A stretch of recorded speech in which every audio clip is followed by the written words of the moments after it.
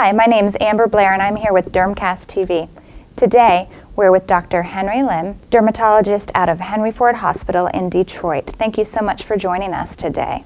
Thank you very much, Amber. Dr. Lim's also the current president of the American Academy of Dermatology and has been kind enough to speak to us today. We're talking about photoprotection.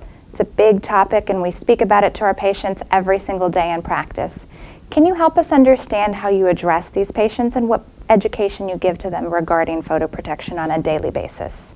It's a very good question, Amber. The way that I approach this and in educating our patients is that one, we want to make sure that people can continue to go outdoor, continue to enjoy outdoor activities. There are a lot of physical and psychological benefits of being outdoor. However, I think we need to educate our patients the proper way of photoprotection. That would include the entire package of staying in the shade when outdoor, wearing appropriate clothing to protect the skin, wearing white brim hat, sunglasses to protect the eyes, and to use sunscreen on the exposed area of the skin. The other part that should be recognized is that sunscreen does get washed off, especially if you're sweating, if you get the contact with water. So when outdoor, just make sure put on sunscreen every 2 hours or so. That is if you participate in a lot of outdoors activities. On the other hand, if it is for daily wear type of sunscreen, once a day or twice a day would be more than sufficient to do that. Excellent. When you're recommending different types of sunblock, what ingredients do you recommend a patient go for? First of all the sunscreen in the US, all the UV filters are approved by the FDA. And FDA stands behind the safety of all these sunscreen. Even though there are plenty of controversies about the different type of UV filters, I want to emphasize that at this stage, all the UV filters in the US are quite safe and they're very, very good. So I think we should have no concern about recommending sunscreen for patients. Having said that, some patients are very sensitive of having so-called organic or non-chemical filters. Then for those group of patients, what I would suggest is to use titanium dioxide or zinc oxide containing sunscreen. It used to be called physical sunscreen, and the FDA recommend the term of using inorganic sunscreen to replace the physical sunscreen. But nonetheless, titanium dioxide and zinc oxide containing sunscreen are very, very good sunscreen that can be used for patients who are sensitive or who are concerned about the chemical in the sunscreen.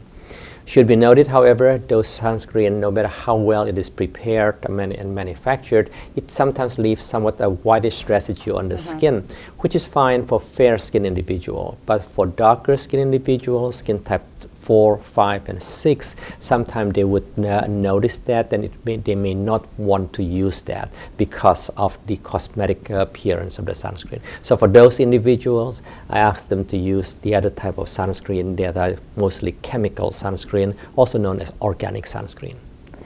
Do you talk much to the patients about what SPF they should be reaching for when they make their choices? Very good question again. I usually, for daily wear, I tell patients to use SPF 30. That should be sufficient. However, if they are going to be outdoor for extended period of time, I do ask them to use at least SPF 50 or above. The reason for that is that because we know most of us, when we apply sunscreen, we don't apply it at the amount that the FDA would recommend for the testing. For testing, FDA recommends 2 milligrams per centimeter square in terms of the concentration for SPF testing. We do know that when individuals use sunscreen, we all use it at less than that amount, probably about 0.5 to 0.8 milligram per centimeter square. So automatically, the in-use SPF is going to be lower than the labeled SPF. That's the reason I do tend to recommend higher sunscreen, especially if patient is going to be outdoor for extended period of time.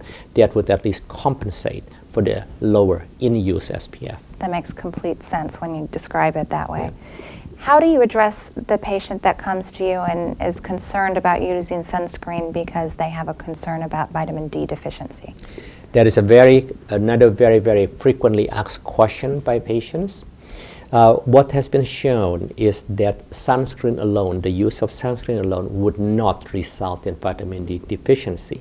The main reason for that is that because, again, what I have mentioned before, when we use sunscreen, people use it at less than the amount that is used in the SPF testing.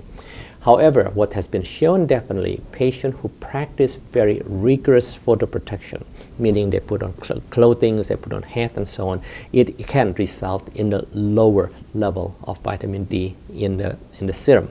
So for those group of patients, what I would suggest is that for them to take vitamin D supplement. Vitamin D supplement is very inexpensive, and it can be easily taken as a tablet, and so that's what I usually recommend.